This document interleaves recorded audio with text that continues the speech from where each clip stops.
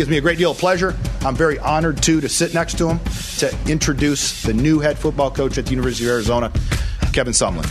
Kevin, congratulations. Thanks, Dave.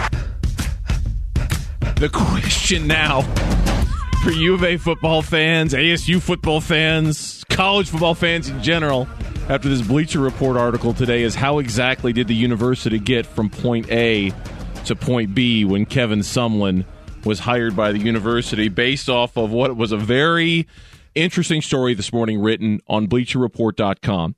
One tweet, 10 words, quote, "I didn't come to Arizona to run the triple option," close quote.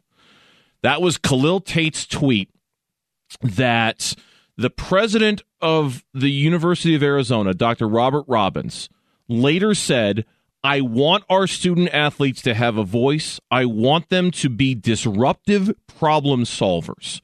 So when Navy coach Ken Niumatalolo's name popped up as a possible U of A candidate, and maybe the likely U of A candidate, Khalil Tate tweeted out, "I didn't come to Arizona to run the triple option."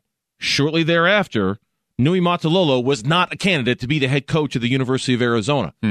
Kevin Sumlin got the job. Now, Andy's standing by because Andy Greenberg, I heard you on with Bickley and Murata, and I don't know how much of the credit you deserve for this or you're getting for 1%. this, but it certainly is worth a mention. Tell your side of the story for our audience, the same side that you told on Bickley and Murata. So back in January, when this was all happening, AZ Authority, Wildcat Authority, had put out an article about Niumatalolo and the style of offense that he ran at Navy, and I read through it, and I thought it was very interesting. And I tweeted, "Turning UA football into a triple option team would be fascinating with Khalil Tate, but would really hurt the possibility of recruiting offensive guys who want to play in the NFL. Could also inadvertently make a lot of offensive guys transfer." And Khalil Tate retweeted that tweet.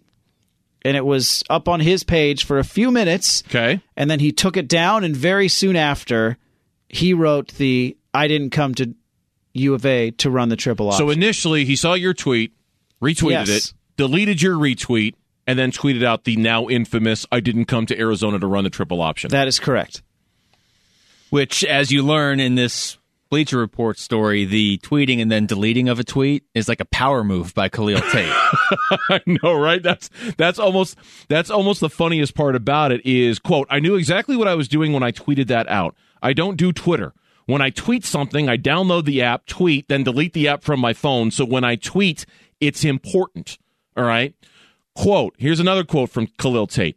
"I had to make sure I was heard, make sure the team was heard, because my teammates didn't want to run the triple option either. So the idea was to tweet it out, let it get traction, then delete it. I knew people were reading it would say, why did he delete it? But that just magnifies it even more." Yeah. The president of the school said, quote, "I saw it and I thought, wow, man, the power of social media." And here's a president who basically acknowledges in the article that he wants to empower the student athletes to be able to have a say in such things, that he's, "Oh, okay, I got it. I heard you. Cool. Well, we won't hire the triple option guy. We won't hire the Navy coach." Look, nothing, I don't know if in the history of the world, Luke, anything will ever top how screwy history of the world. In the history of the world. Okay, maybe. I want to hear where you're going. Maybe with that's this. a little bit of hyperbole. Okay. All right, maybe I'm channeling my inner Gambo. And Are they maybe still that's doing the Hyperbole this year? They are. They're hosting it down in probably Tucson for all I know. The not Hyperbole. if Khalil Tate doesn't want it. No, though. apparently not. He'll just tweet it out and win games on the field, not in the press conference. Stop talking. I mean, that's really what came out of it for me. The hyperbole of Todd Graham. So maybe I'm engaging in a little bit of hyperbole here, otherwise known as hyperbole for the rest of the English-speaking world. I didn't think anything could top how screwy ASU's search was for Herm Edwards, and this doesn't. Okay, No, this does not. But this is still odd, to say the least. Yeah, it is. We were talking pre-show. I mean, where they ultimately got was Kevin Sumlin, who is somebody I would have liked as my school's head coach. I would have at least liked to have given that a try. So at the end of the day, I think U of A did pretty well for themselves. But it is sort of a slippery slope in college, letting your players dictate who your head coach is going to be, because at most, Khalil Tate's going to be there, 2 more years at most? At most, yep. And I know you can just, if if you don't like Kevin Sumlin and Khalil Tate leaves, you could fire Kevin Sumlin. But you're not going to have any success if you're changing coaches every 2 or 3 years. No. So I 100% get the mindset of, okay, well, this guy basically was our team last year in Khalil Tate. If he's not happy with this guy that we're going to hire, that could be an issue. But that's where it would end for me. I'm not hiring guys based on who my college athletes want to bring in, because they're going to be there 4 years. The really good ones are going to be there probably 2. And you don't want to be switching coaches all the time. Yeah, Tate went on to say, I'm just very grateful that they allowed me to be a part of the process. Dr. Robbins and Dave Hickey, I consider them friends. We talk all the time. I want to win a championship here. To even be mentioned as a Heisman Trophy candidate is just crazy to me. Robbins went on to say, we need to do as much as we can to support the players. And look, you're right. It's what went on at ASU, and it's not the craziest coaching search in the history of the world. I mean, let's go through all of them real quick.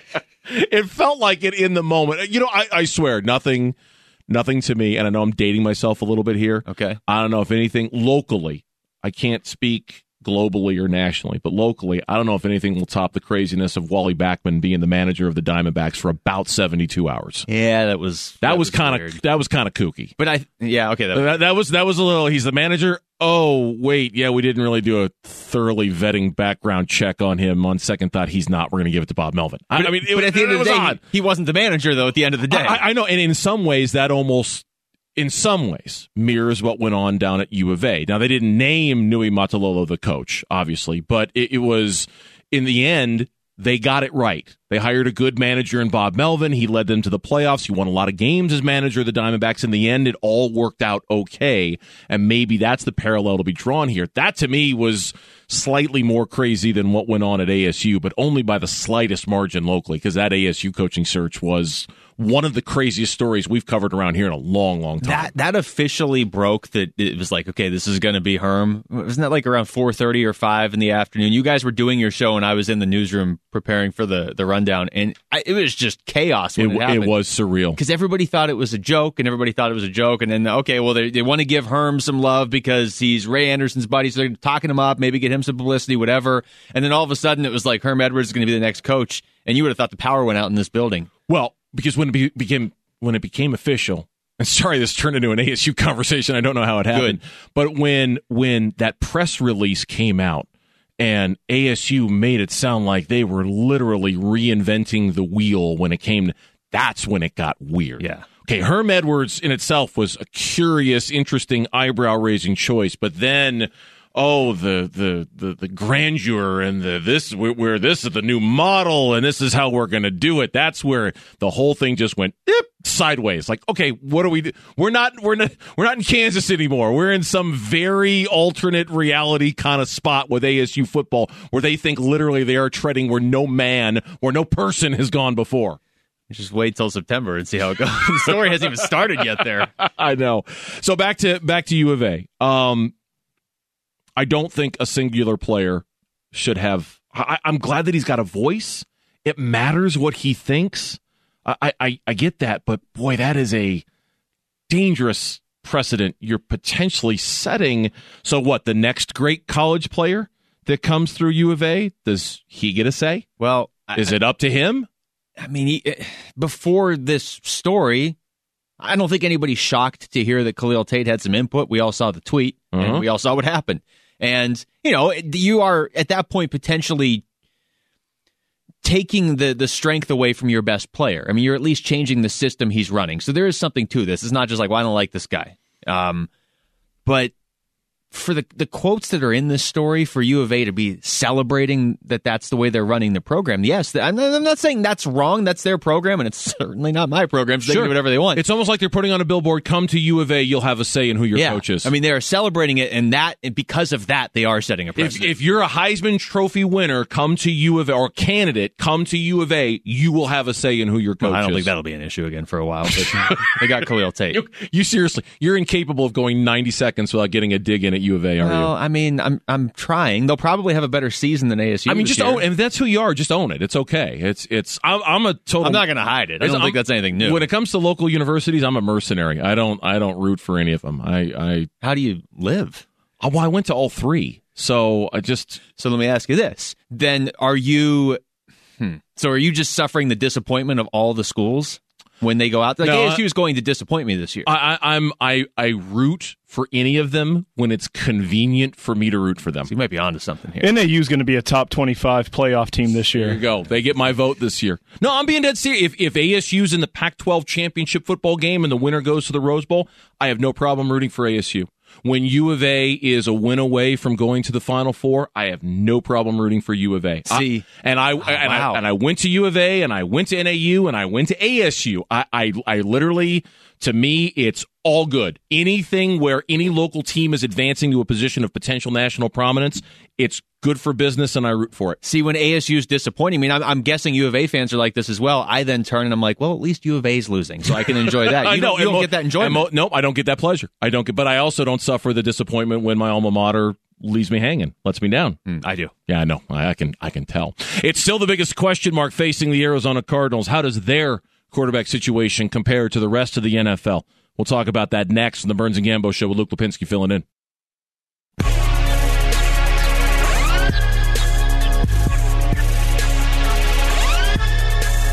Mike Sando's annual exercise in which he, along with 50 anonymous NFL head coaches, personnel evaluators, general managers, scouts, etc., put all the NFL quarterbacks into tiers. Tier 1 guy, Tier 2 guys, Tier 3 guys. If I were to say to Luke Lipinski filling in for Gambo today that Sam Bradford, the Cardinals' projected opening day starter, ranked number 28th out of 32 quarterbacks and was listed at the very bottom of Tier 3. Would you have any problem with that whatsoever? Yeah, a little bit. That seems pretty low, doesn't it? I don't know. That's low. First, let's look at who's below him. Okay, let's look at who's in the Tier 4 guys, 29 through 32. Mitchell Trubisky, Josh McCown, Patrick Mahomes, A.J. McCarron. Oh, this is clearly not a list written by David Carr. He had Patrick Mahomes like fourth. Oh, didn't you know Patrick Mahomes is going to have 42 touchdown passes with only 5 interceptions? Just ask David Carr on NFL.com. He'll be happy to tell you. And with Mahomes, there's not a lot of data. With Trubisky, there's not a lot of data. And then right ahead of Bradford is Ryan Tannehill at number 27, Blake Bortles at number 26, Tyrod Taylor at number 25. So is it too harsh? Is it too and the write up, and while you're thinking about that, what he being Mike Sando, the longtime NFL writer for ESPN.com, he wrote Bradford got more Tier 3 votes than Tier 4 votes, and there was even a Tier 2 in there, but the obvious durability concerns were an overriding factor. One voter, quote, if it's 7-on-7, he is a 1 every day of the week, but it's not 7-on-7, so he is a 3. And they point to the opener against New Orleans last year, in which he played real well, but then he was hurt the next week, didn't play the rest of the season. His numbers, they point out all of these teams that moved on from Sam Bradford since March of 2015. The Rams had him moved on, the Eagles had him moved on, the Vikings had him moved on. I don't know where to put him on a list like this. His durability concerns make it almost impossible to try to put him in context when it comes to a list like this. Yeah, and my initial reaction was, when I first saw this list earlier today, 28, that's too low. When he plays, he's pretty good, so 28's too low. But when you start to look at the guys around him, I can't definitively tell you he's better than Ryan Tannehill.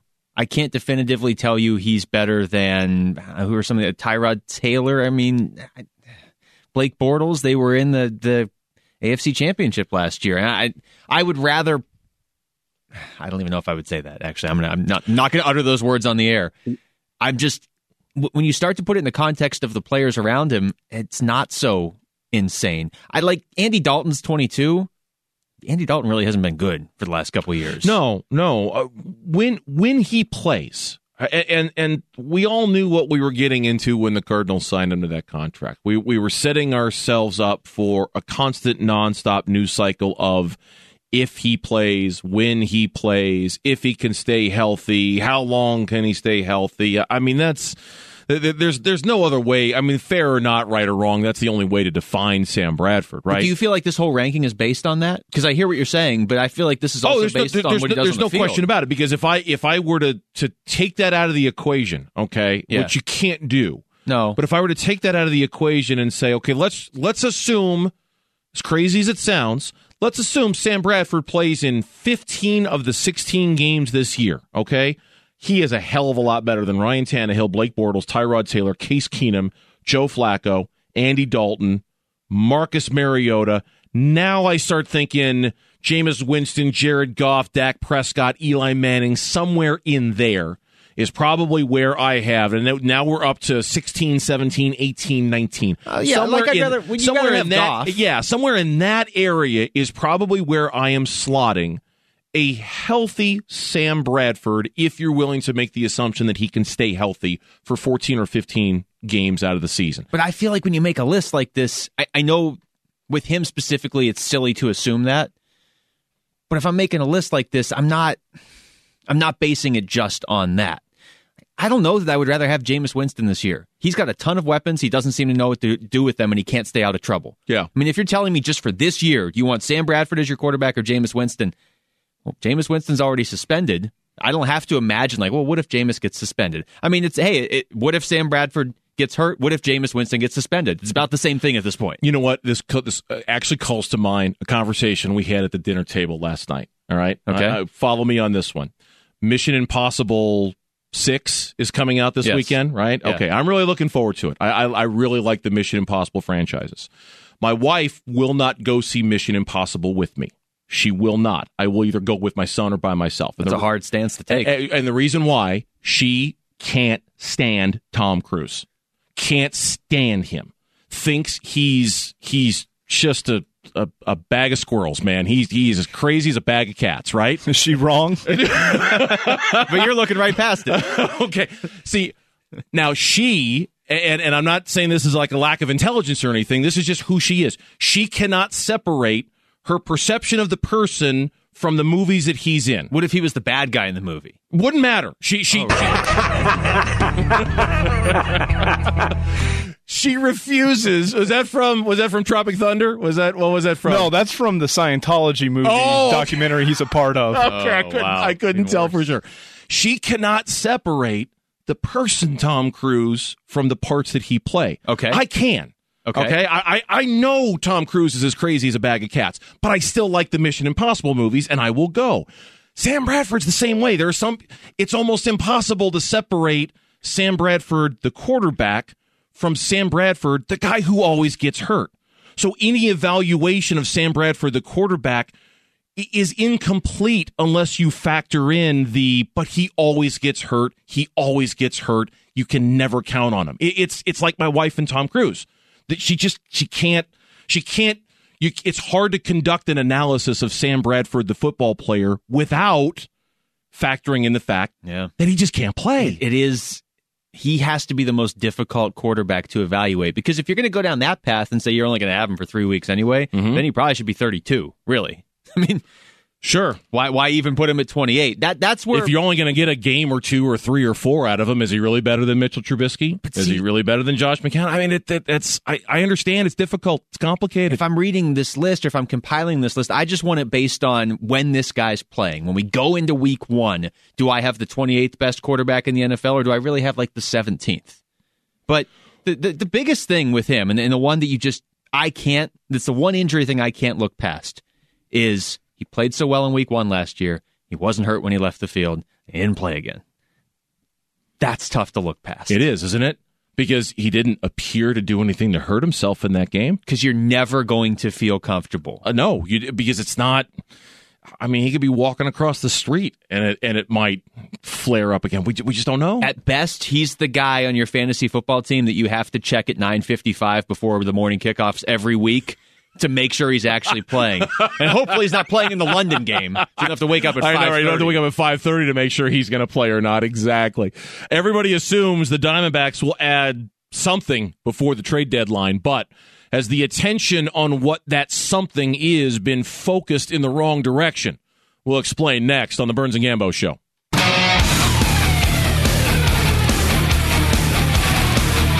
Troy Lavello was asked the question today by us when he was on for his weekly visit. Are you expecting any trades at all at any point in the next week? I am always optimistic. I'm not involved in the war room. I know the guys are upstairs right now pounding away at what they can do and what they want to do and what the plan is for today and what the plan is for tomorrow, next year, 10 years from now. So they see it from that level. The level that I see it as is right now, how are we going to win? What can we do to help? What's going to happen? And if there are some gaps, I give my input and they fill it in from there. And the latest news on that front, John Morosi of Fox Sports and the MLB Network tweeted out earlier this morning the Diamondbacks, and Andy just mentioned this in his update a second ago, have shown interest in Rangers relievers Keone Kela and Jose Leclerc. There's no indication that the talks are serious, but the Rangers reportedly are open to moving Kela, who is controlled for the next couple of years, really good numbers. Leclerc might be even harder to get from the Rangers. He's controlled for another 4 seasons. He's got a real good ERA, 2.06, a strikeout to walk ratio that's fantastic. Relievers are, Luke, you know this, are the easiest commodity to add towards the trade deadline, but we're all still trying to figure out if the Diamondbacks do make a deal, what exactly is in their best interest to add? What do they need? I mean, we've been focusing on pitching so much since the Machado deal, but I still don't know if that's where our focus should be with this baseball team. Well, for me, it was once Machado went to L.A., I was just kind of like, I don't want a hitter anymore. Like, if I can't have Machado, I'm just going to be upset, and I'm going to pout, and we're probably going to miss the playoffs. So you were being a baby about it. I wasn't being mature, I can tell you that. Okay, well, that's mature of you to admit that. See, I'm making some progress in my development. It's therapy here. I'm going through all the stages. From 2 until 6, it's therapy here on the Burns and Gambo show. I bet it is. Oh, yes.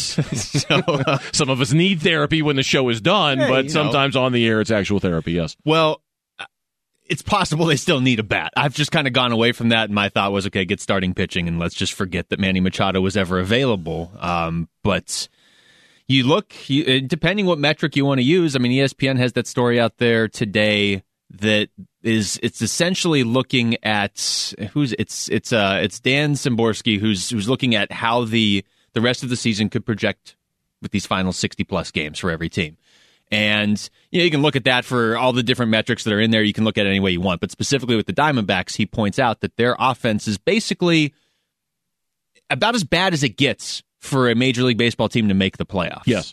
And that's probably the most simplified way I can put it for the purposes of this discussion. Yeah, we don't need to get into it's sabermetrically sort of defined, OPS and it's plus. OPS plus, which is a number I look at every now and then. But again, it's a lot of minutia, and I don't want to bore people with that. What he's basically saying is that if you look back at the 430 teams that have made the playoffs, going back basically 115 years.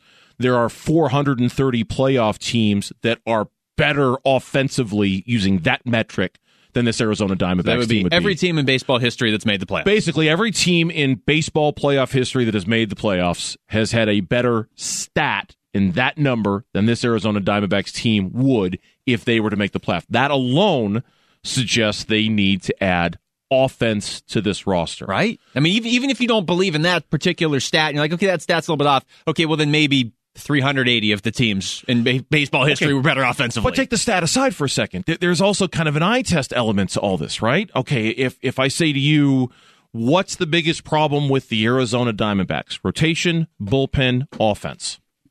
What are you going to tell me?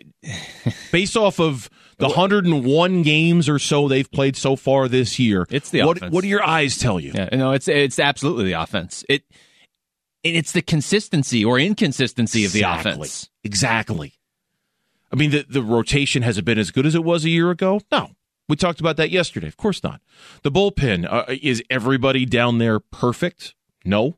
I wouldn't expect them to be, but there are certainly every team, every contender could add an arm or two in their bullpen, and it wouldn't be a bad thing. And they probably should. Right. Because you can do it. Because you can do it, and it's cheap, and it's easy, and it's something to do. But if we're really talking about what the problem is with the 2018 Arizona Diamondbacks, it is that wildly inconsistent offense. The question is, who do you replace? Well, and that's the thing. I mean, they're 27th in baseball in hits. They're like middle of the pack now in terms of runs scored, but just in terms of hits, they are 27th in baseball, barely ahead of Baltimore.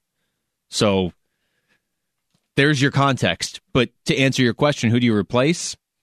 I mean, this is one of the toughest things in sports, right? When you look and you say, okay, well, the guy that's not hitting is Jake Lamb. Mm-hmm.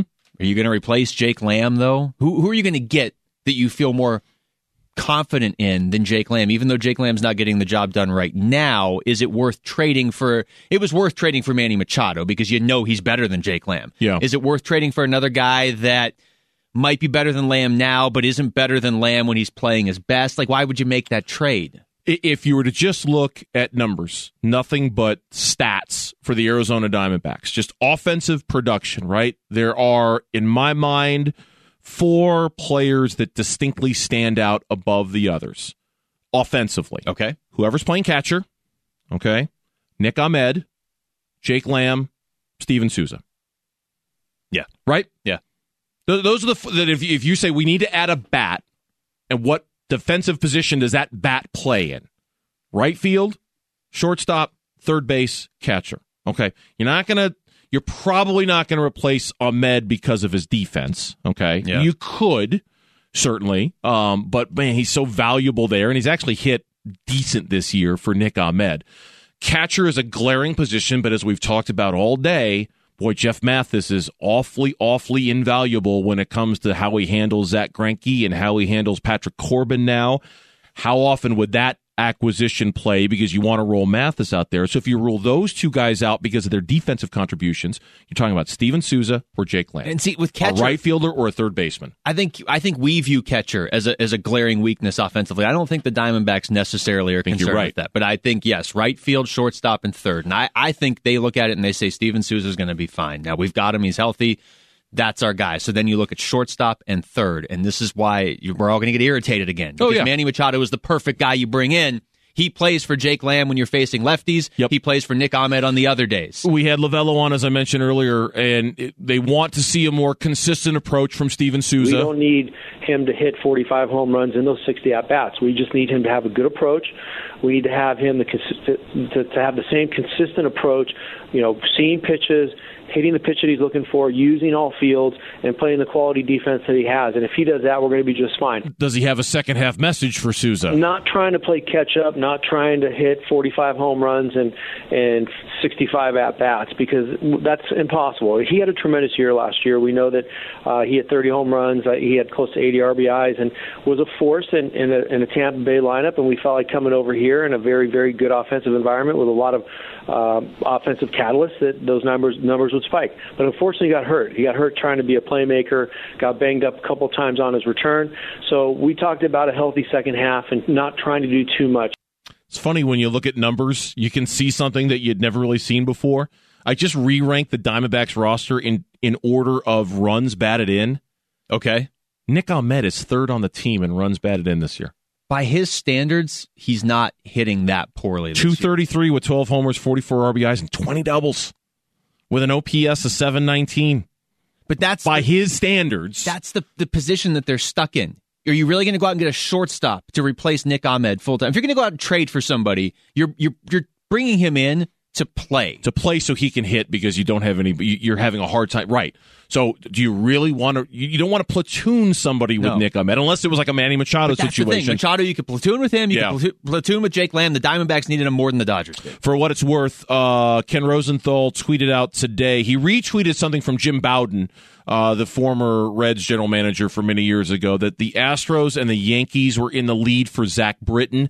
Ken Rosenthal retweeted that and said, I'm hearing similar things, but also with the Red Sox and the Brewers involved. Somebody else had mentioned, I can't remember who, that it's almost down to kind of like 4 teams for Zach Britton, and the Arizona Diamondbacks were not one of the 4 teams that were listed. I do think, though, that you can still go out, like you said, relievers are available, and you can get a good reliever on the cheap as long as you're intelligent about it and you identify specifically what you need. Zach Britton's a name, but I'm sure there's a guy out there that the Diamondbacks like. You won't have to give up that much for. For the first time in 5 years, he will not be leading training camp. So now, from the outside looking in, what does Bruce Arians think about the 2018 Arizona Cardinals? We'll talk about that coming up next on the Burns and Gambo Show with Luke Lipinski filling in.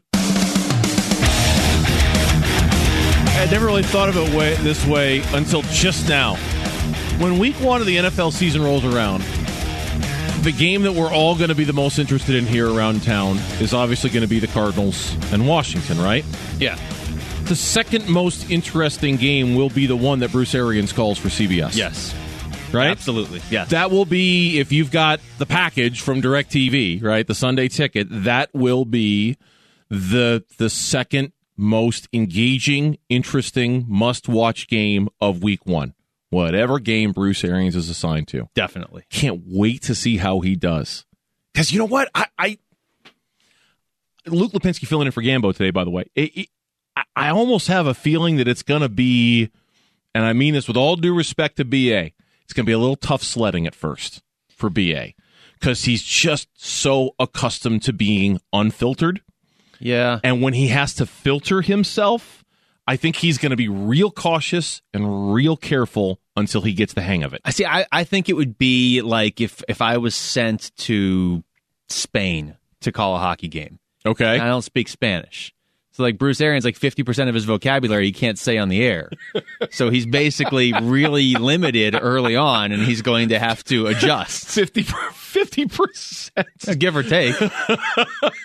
Boy, that's a very generous allocation on your part. 50%, man. That's a lot. But you've heard him talk every other word. That's 50%. I have, yeah. It is, and that's listening to him this morning with Doug and Wolf, and we always enjoy hearing Bruce. Obviously, he has a special place for all of us, Cardinal fan or not. I mean, just what he was in this valley and what he meant to that organization. But listening to him this morning with Doug and Wolf, I thought to myself, I think it's going to take him a few games to kind of get the hang of the fact that there is a microphone now in front of your face, and into that microphone you are not allowed to say that word or that word or that word or that word in combination with that word or those three words in combination with each other. It's just not, you can't do it. If it's like BA, rank your top 25 favorite words to say. That's not even 50%. He's probably allowed to say about 3 of those. Exactly. The network censor is like, no, maybe, no. Yeah, so it's I think stressful would it be to be the producer that first week? Oh, yeah, I'd be... Just your finger on the dump button for 4 hours. the whole time. You're in charge of that button right there. That's your only job today, is that button right there. You got nothing else to do today. That's it. You want me to run stats? No. I want you to have your finger on that button. You're the button guy. It's going to be like Anchorman. That's it. Ron Burgundy says what he says at the end of the newscast, and the producer just goes, "Oh, I can't wait to see what game he's going to call, and I can't wait to watch it just to see how he does." When he was on this morning with Doug and Wolf, he talked about camp and not being there for it. I really couldn't feel any better, to tell you the truth. I'm driving over to Augusta to play golf today, and I'm not missing training camp. Seriously? He's driving over to Augusta to play golf? He does miss the players, though. Oh, the guys. I miss the players, the coaches. You know, the spring when you're putting that team together and watching it grow and see it come to fruition during the season. Obviously, the topic of Sam Bradford came up. Well, I don't think there's anything you can do. I mean, it's luck of the draw. You know, I think back when Carson got his ACL, nobody touched him. You know, he was just sliding up in the pocket, a drill he did every single day, and in the game, he blew it out of his ACL. So a lot of it's luck. What is the thing that you're the most interested in when it comes to Cardinals camp when it starts on Saturday?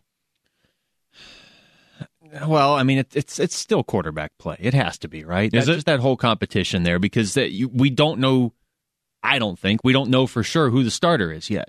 Probably it's Bradford, but you know, if he goes out there and looks terrible, then it's not Bradford. I don't think he will look terrible, but it's got to be quarterback. I am still interested, as I seem to be every year, and it hasn't gotten resolved, as to what the cornerback spot opposite Patrick Peterson looks like. Mm-hmm. Those are the main two for me. Well, I mean, the quarterback thing, yeah. I mean, that's always when you're going into a year like the Cardinals are, quarterback will tend to trump everything else, and I think more than anything, it'll not be so much the performance of Sam Bradford. It'll just be more, is he physically capable Is he physically able to play the position of quarterback in the NFL? I'm looking at it differently. I want to see if the pressure from a rookie, even though Rosen hasn't done anything yet actually in training camp, but just the hype around him, I want to see how Bradford responds to that.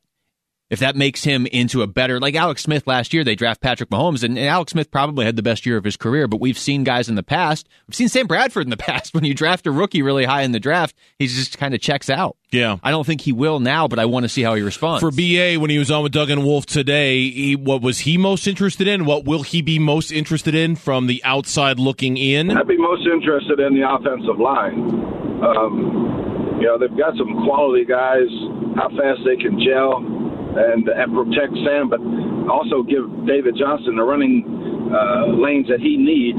I'd also be interested in seeing how much David Johnson is being used as a receiver. Yeah, and that was something that Dave Pasch, the voice of the Cardinals, said when he was on yesterday with Doug and Wolf. He thinks that Mike McCoy, and it's funny, we think of BA as this offensive innovator, and certainly he was, but the impression I got from Dave listening to him yesterday with Doug and Wolf is that Mike McCoy is going to be even more innovative when it comes to how they use David Johnson. And BA kind of hinted at that a little bit, like they might really expand the playbook and kind of almost expand their minds with how exactly David Johnson can be used on a football field. Yeah. I think Mike McCoy, this goes back to what we were talking about yesterday, where you look at the outside predictions of the Arizona Cardinals, whether it's Vegas or whether it's people having them 27th or 28th or whatever in their power rankings. I think Mike McCoy is a major piece that's just being overlooked. And, it's like, if you think the Cardinals are going to be terrible, you're assuming Steve Wilkes comes in and isn't good his first year. There's just too many growing pains or whatever. And we've seen in the past that's not always the case. We saw it with the Rams last year. But I also think that if you have the Cardinals as being a very bad team, you're forgetting the fact that Mike McCoy's had a lot of success in this league and the role he's going to be in with the Arizona Cardinals. Yeah, he has. And he's got, in some ways, there is a deficiency of toys to play with for Mike McCoy. I mean, the wide receiver spot is very uncertain. We don't know, who is going to step up, who's going to be the number 2 guy, who's going to be the number 3 guy. But with the versatility of David Johnson, with the inside-outside possibility of Larry Fitzgerald, with a very smart quarterback in Sam Bradford, with a very smart quarterback in Josh Rosen, as long as that offensive line can give those guys the time they need to do what they need to do, it does suggest that Mike McCoy's got some toys that he can play with every single Sunday in terms of how he designs this thing. And that a lot of that stems from David Johnson and just a versatility that very few players in this league offer like the way he does. Yeah. Mike McCoy is why I think they're going to be okay at quarterback this year. The defense is why I think they're going to win games, but Mike McCoy is why I think for as long as Bradford's out there, you're going to be in games. If you have to go to Glennon or Rosen, I think they'll be fine with Glennon if they have to, and I think they could really get something out of Rosen. A lot of that's because Mike McCoy is there. Of course, the Robert Kimdichie question was asked of BA. No, I don't think there's any doubt. He was coming on. Every time he started coming on the last 2 years, he got that ankle injured, and but the sky's the limit for him, and he loves to play the game. I like the way he plays the game. He practiced hard, never had a question about his practice habits. And I think he'll flourish in a 4-3 defense. We will see when it comes to Robert Kimdichie. Yeah, I'm not holding my breath on that one. I'm not done with him, and I do think this switch. How about this? If anything's going to help him and jumpstart his career, it's this switch with Steve Wilkes and this new defense. I'd buy that. But that also gives it sort of a this or else sort of feel to it, right? Don't string me along. I'm going to know by the end of this year. Yeah, by the end of the year, I'll know whether you're going to contribute to this or not, because we're not. I promise you, we're not going to be having the same conversation about Robert Kimdichie next year. He's either going to be in or out. Yep. It's either going to be a yay or a nay when it comes to Robert Kimdichie. No more debating it, no more discussing I'd rather it. have my answer than just be in the middle. Yeah, it's the last half-day club of the season with the Diamondbacks and all of your favorite Arizona sports hosts on August 8th. Get lower-level day game tickets for only $9.87. The D-backs take on the Phillies. We broadcast live from Chase Field.